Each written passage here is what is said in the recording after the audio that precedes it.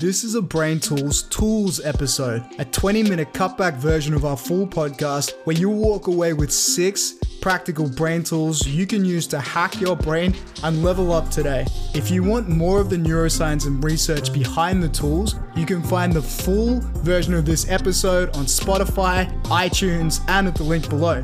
But for now, it's time to get your 6 brain tools. All right, and now for everyone's favorite section, the 6 brain tools for relationships and communication right now. And I've got some really nitty gritty little tips and tricks based on brain science. But Kieran, I know you've got some brain tools that are a little bit more high level, but incredibly useful right now.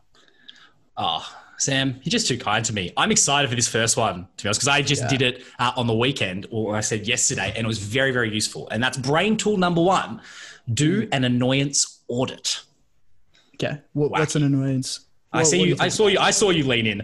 An annoyance audit. But I suppose the key thing in a harmonious relationship is to understand the importance of what you contribute to it. It's very easy to attribute when stuff goes wrong and externalize the blame, as opposed to looking inside and saying, hey, what do I do that causes tension within this relationship? Because as we've discussed on many occasions, like, we're not perfect. Humans are inherently flawed, and we have tics, heuristics, biases, and habits that we bring to every relationship. And so when a relationship is to thrive, not just survive, it is the compromise between those two things. And the quote that sets this up to really explain the annoyance audit is Marcus Aurelius, Stoic philosophy. And he says, be tolerant with others and strict with yourself. And I think that whole notion of individual responsibility being a key driver of collective harmony is a really important vignette for when we get into the annoyance audit. So Samuel, can I tell you how this works? Yeah, please, because I think I need to do one. I did mine. It was grim viewing. I'm going to be honest with you. And I did this more in the context of the housemate I'm living, who is very, very important to me. Obviously not in a romantic relationship, but an absolute legend. And what I did is sat down with pen and paper.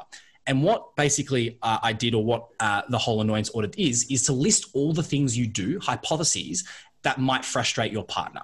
And I think these are the things, like, we know what annoying tics we have generally. We just don't like to look at them a lot of the time. And when you list it and you see it for what it is, it's about bringing conscious awareness to the role you play in when stuff goes wrong.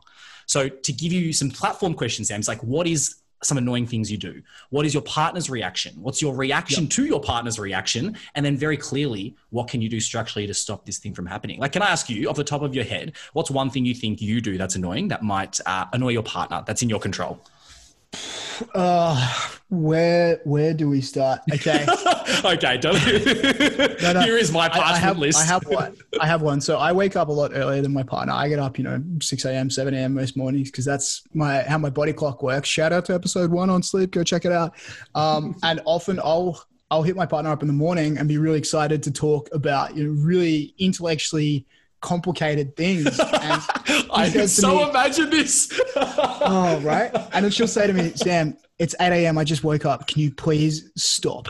And so fair enough. And it annoys her, and I'm so guilty of it. So there's one thing I do.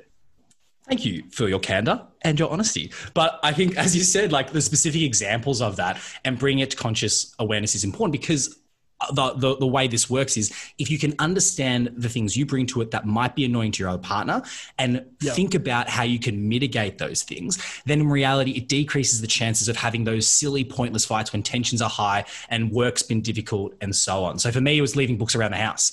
Like, I'm the classic. I have about 55 books around the house that I just leave there, and it's a little bit annoying. So bring that to awareness, trying to stop doing that, may lead to, a more harmonious relationship, looking inward as opposed to outward. But I know, Sam, one thing that you looked at was, it's all good and well to look at, the things that we do that's annoying, but you want to leverage, at the end of the day, you're with someone that you love, someone that you care about. There's got to be some positives that we can leverage into why you're in this relationship in the first place. 100%. I mean, it's a really salient point. They're doing an annoyance audit because it's so easy to get lost in our own behaviors. But what if you want to cheer up your better half, or your friends or your workmates? We're losing a lot of that face-to-face communication, and that, the good morning you would usually have walking into the office where you see your friends and you see your workmates. So how can we replace that? Well, brain tool number 2, shoot out some voice notes in the AM. Send out a voice note in the morning because voice conveys emotion much more than text. And we talk about context before and emotional context. And Kieran, I know I've sent you plenty of these before. Have you ever? I have. And how do you usually feel after hearing one? Actually, genuinely sprightly. Like it's a very nice surprise, and I genuinely mean that. Yeah, it is such a nice surprise. And here's the reason why. It's emotional contagion. So when we speak, and when someone else hears you speak, there's this process of neural entrainment where their brain locks onto your sound waves.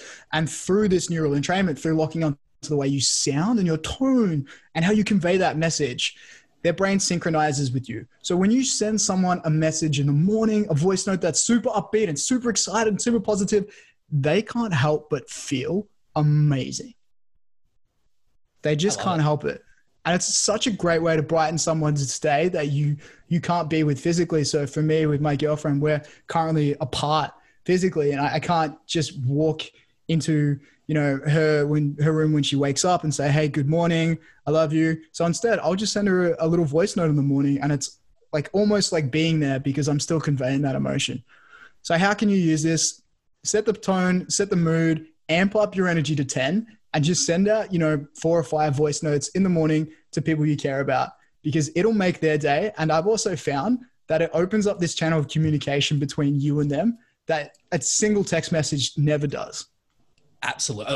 That last point you said, I think is so important because it's like that romantic moment shows that we need to do grandiose things to make our significant other happy. But the reality is the small things, you hear it all the time, small things count, but just hearing your voice when they've had a bad day can be the pick me up that they need to just give it a crack and start a conversation.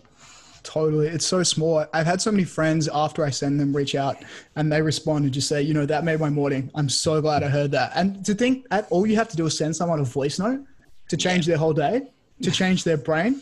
So small. But you definitely have to be mindful of like what kind of communication styles people like, right? And I know you've got some stuff on this, Kieran. I do. I'm going to say something here, which is brain tool number 3. Know your attachment style. Okay, what's that? And so the way I'm going to get so mathematical, it's going to sound so odd, but Sam, love is like a Venn diagram. I just saw a bunch of like PTSD that popped up from all the mathematics that we had to do when we were at school together. Not ideal. I really like that. Yeah, I love the crossover, but it is. Love is like a Venn diagram where you've got, circle A, circle B, and then there's an intersection.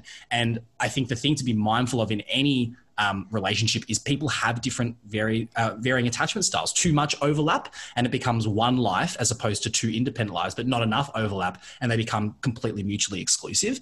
And the variable that contributes to that is how people actually go about their attachment and their security. And there were 2 psychologists by the names of Cindy Hazan and Philip Shaver from the University of Denver. And they created a questionnaire that asked readers to identify 3 statements, of which one actually associated more about how they approach love. And this was based on John Bowlby's, the inventor of attachment theory in the 50s and 60s. So, Sam, I'm just going to give you one of the statements. I don't want to take too much time here, but basically one of the statements, statement A, is the following. Yep. I find it relatively easy to get close to others and am comfortable depending on them and having them depend on me. I don't worry about being abandoned or about someone getting too close to me. Now, what that statement, if you had answered yes, that resonates with me, is that you are in a secure pattern of attachment whereby love and trust come easily.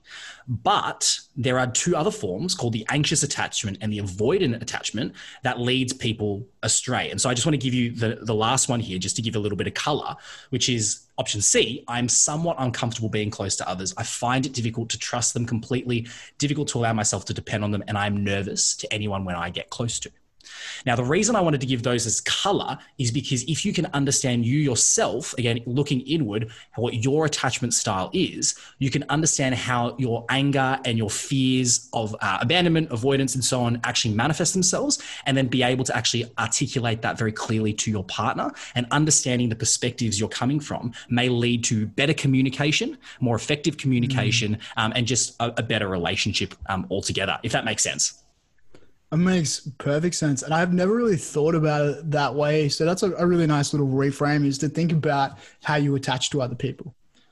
Yeah, spot on. And I think this is, and I'm going to be fully frank with you, C sums me up to a nutshell, like being the avoidant pattern of attachment. When things, danger of intimacy and so on, I just end up doing my own thing, especially when it gets quite scary to be open and vulnerable with you. And so having those really open conversations with people, even my friends, and saying, hey, this is how I am. If I'm doing it, please help me get out of this funk by doing X, Y, means that, the collective's a little bit better. I love it. It's like almost giving the other side a bit of a map for how to interact with you and engage with you. Spot on. And that's why I think as we wrap up Brain Tool 3, knowing your attachment, we're going to get into the next 3 right after this break. Oh, yeah.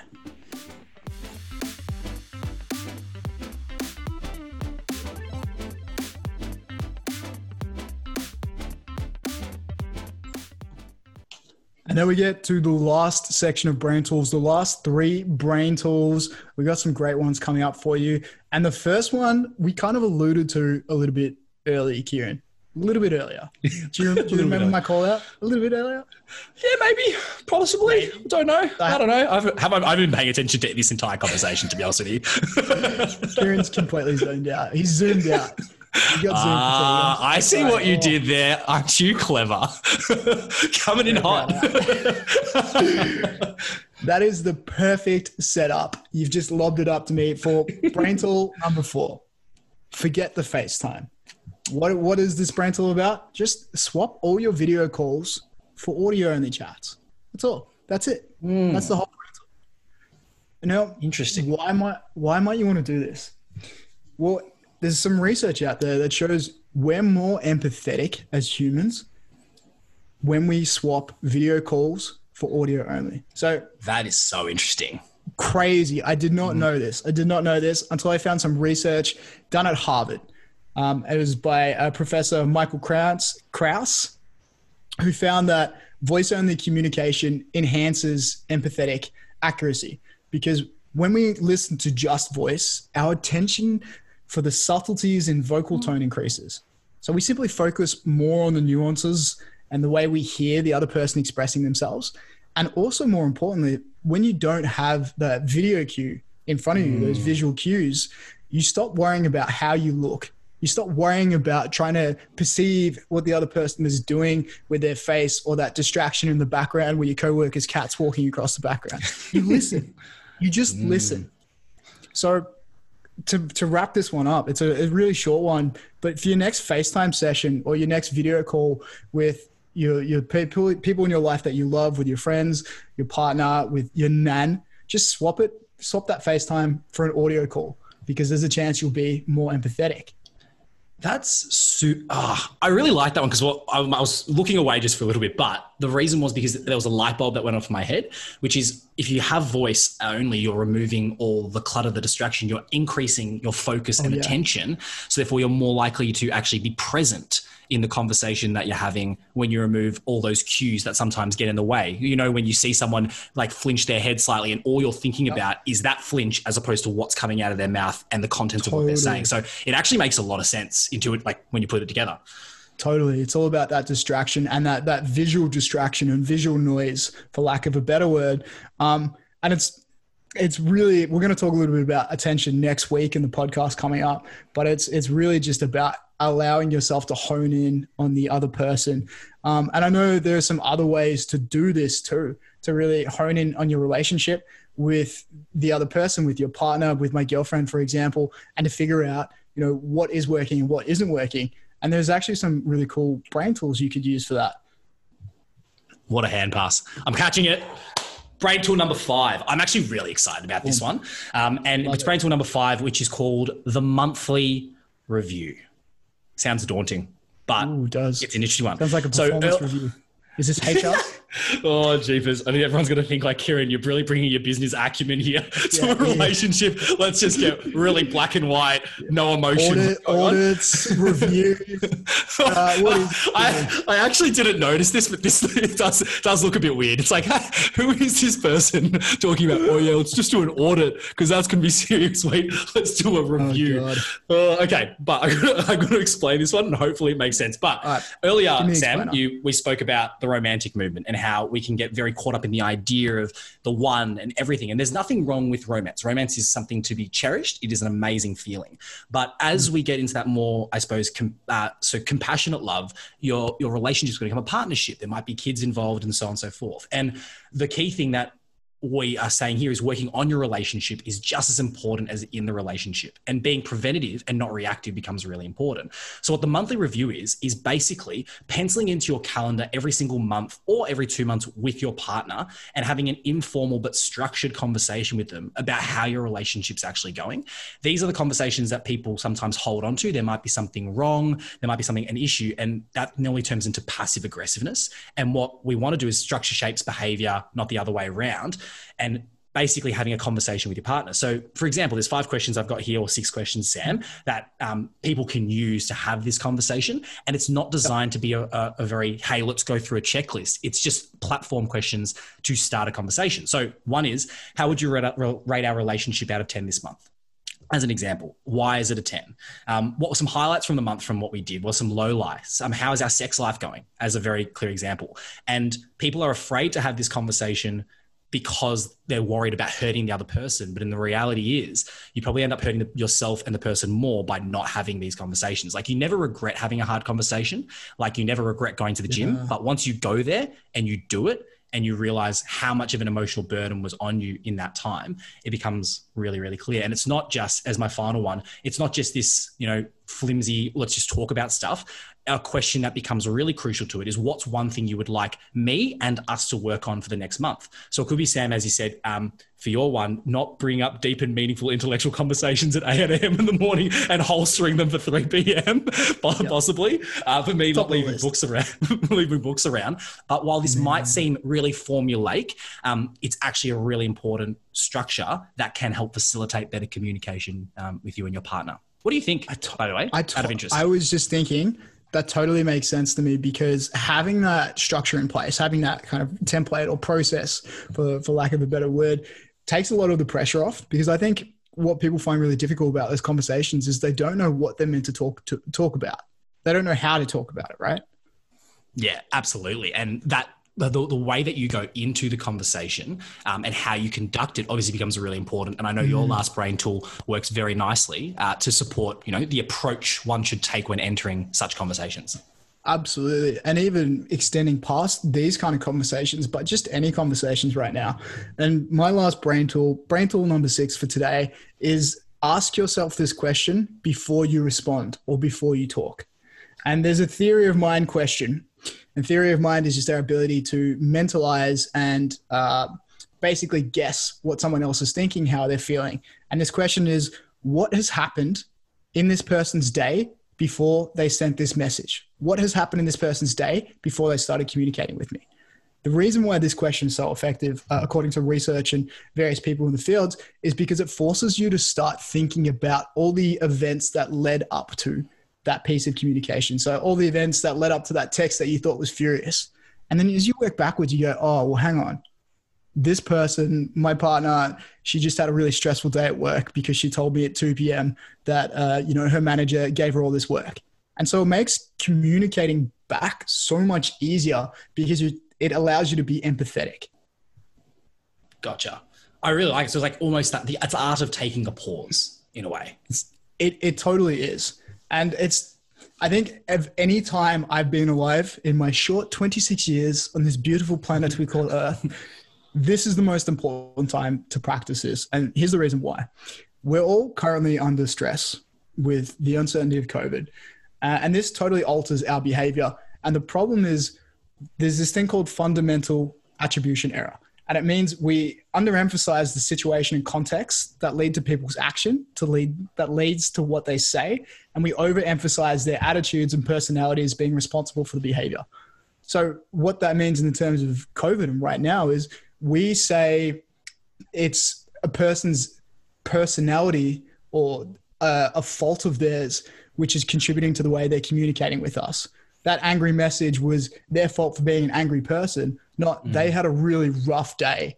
And that's where that message comes from. And because we don't have that face-to-face communication right now, we're missing all the chances to pick up on these cues. Maybe their shoulders are down. Maybe they've got a scowl on their face. And so it's so much easier to misinterpret what they're saying.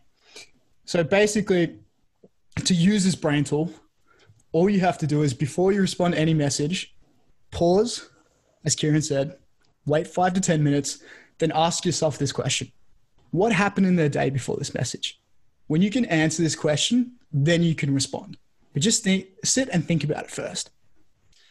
And it makes so much sense though as well, because we talk about in the interaction between the amygdala and our prefrontal cortex, amygdala being, your threat, sensing system, your alarm system. But the reality is taking that pause allows the prefrontal cortex to come more into play once you've had that time to process and actually evaluate. And I think I'm reminded of a quote, and I'm paraphrasing here by our favorite human, Naval Ravikant, when he says the ability not to get angry during conflict is a superpower. And I totally agree with him on that one. No matter what facet in your life, you will probably regret it. Absolutely. And it's the hardest thing to do because in the moment when your amygdala is hyperactive and your entire brain is in, a panic mode, all you want to do is react, defend yourself.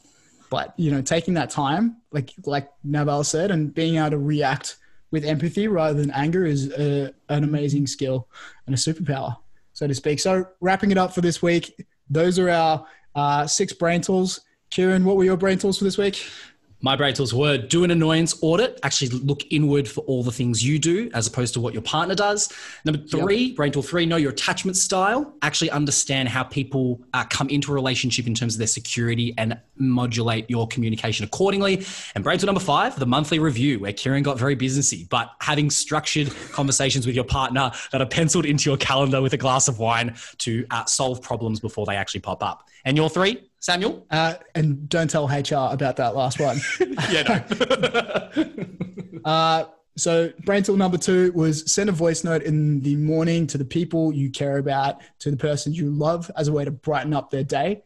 Brain tool number 4, which was forget the FaceTime, trade your next video call for an audio only call to be more empathetic and to focus more on the conversation and be present. And brain tool number 6 is ask before you talk. Ask yourself, what happened in this person's day that led up to this message? Because doing so forces you to be more empathetic, forces you to activate your theory of mind, and therefore you'll be able to respond with more empathy in a time where we need empathy more than ever before, which takes us nicely into our 80-20 of this week. Kieran, what was your 80-20? What's the main takeaway for the listener? Main takeaway is empathy in motion is compassion, and compassion is the key to a successful relationship, romantic or otherwise. And yourself? So deep. My biggest takeaway, and I am trying to practice this more myself, is humanize your communication with empathy. Reduce the channels that people are fatigued by. Share your emotions and try to put yourself in other people's shoes before you react, because currently the world is so uncertain. We're lacking so much context into how other people feel and how they're communicating that we need more empathy. I love it. Communication is key. Communication is key. And speaking of communication, let's communicate a little bit about our episode next week, which is going to be on, this is a pop test. Attention, which will actually round out this series on COVID specifically. So we're going to have some wrap ups there. And we'll talk about why it's so hard to stay focused right now. But for this week, that is me done. That is us done, my friend. That is us Thanks done. so much. Thanks for listening. Bye for now. Bye for now. Thank you so much for listening to this tools cut of our Brain Tools podcast, where you got just the 6 practical brain tools you can use to hack your brain and level up today.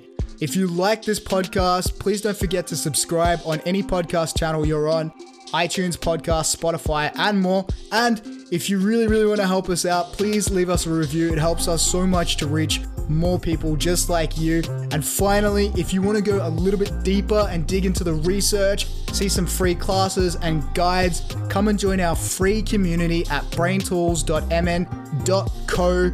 Can't wait to see you next week.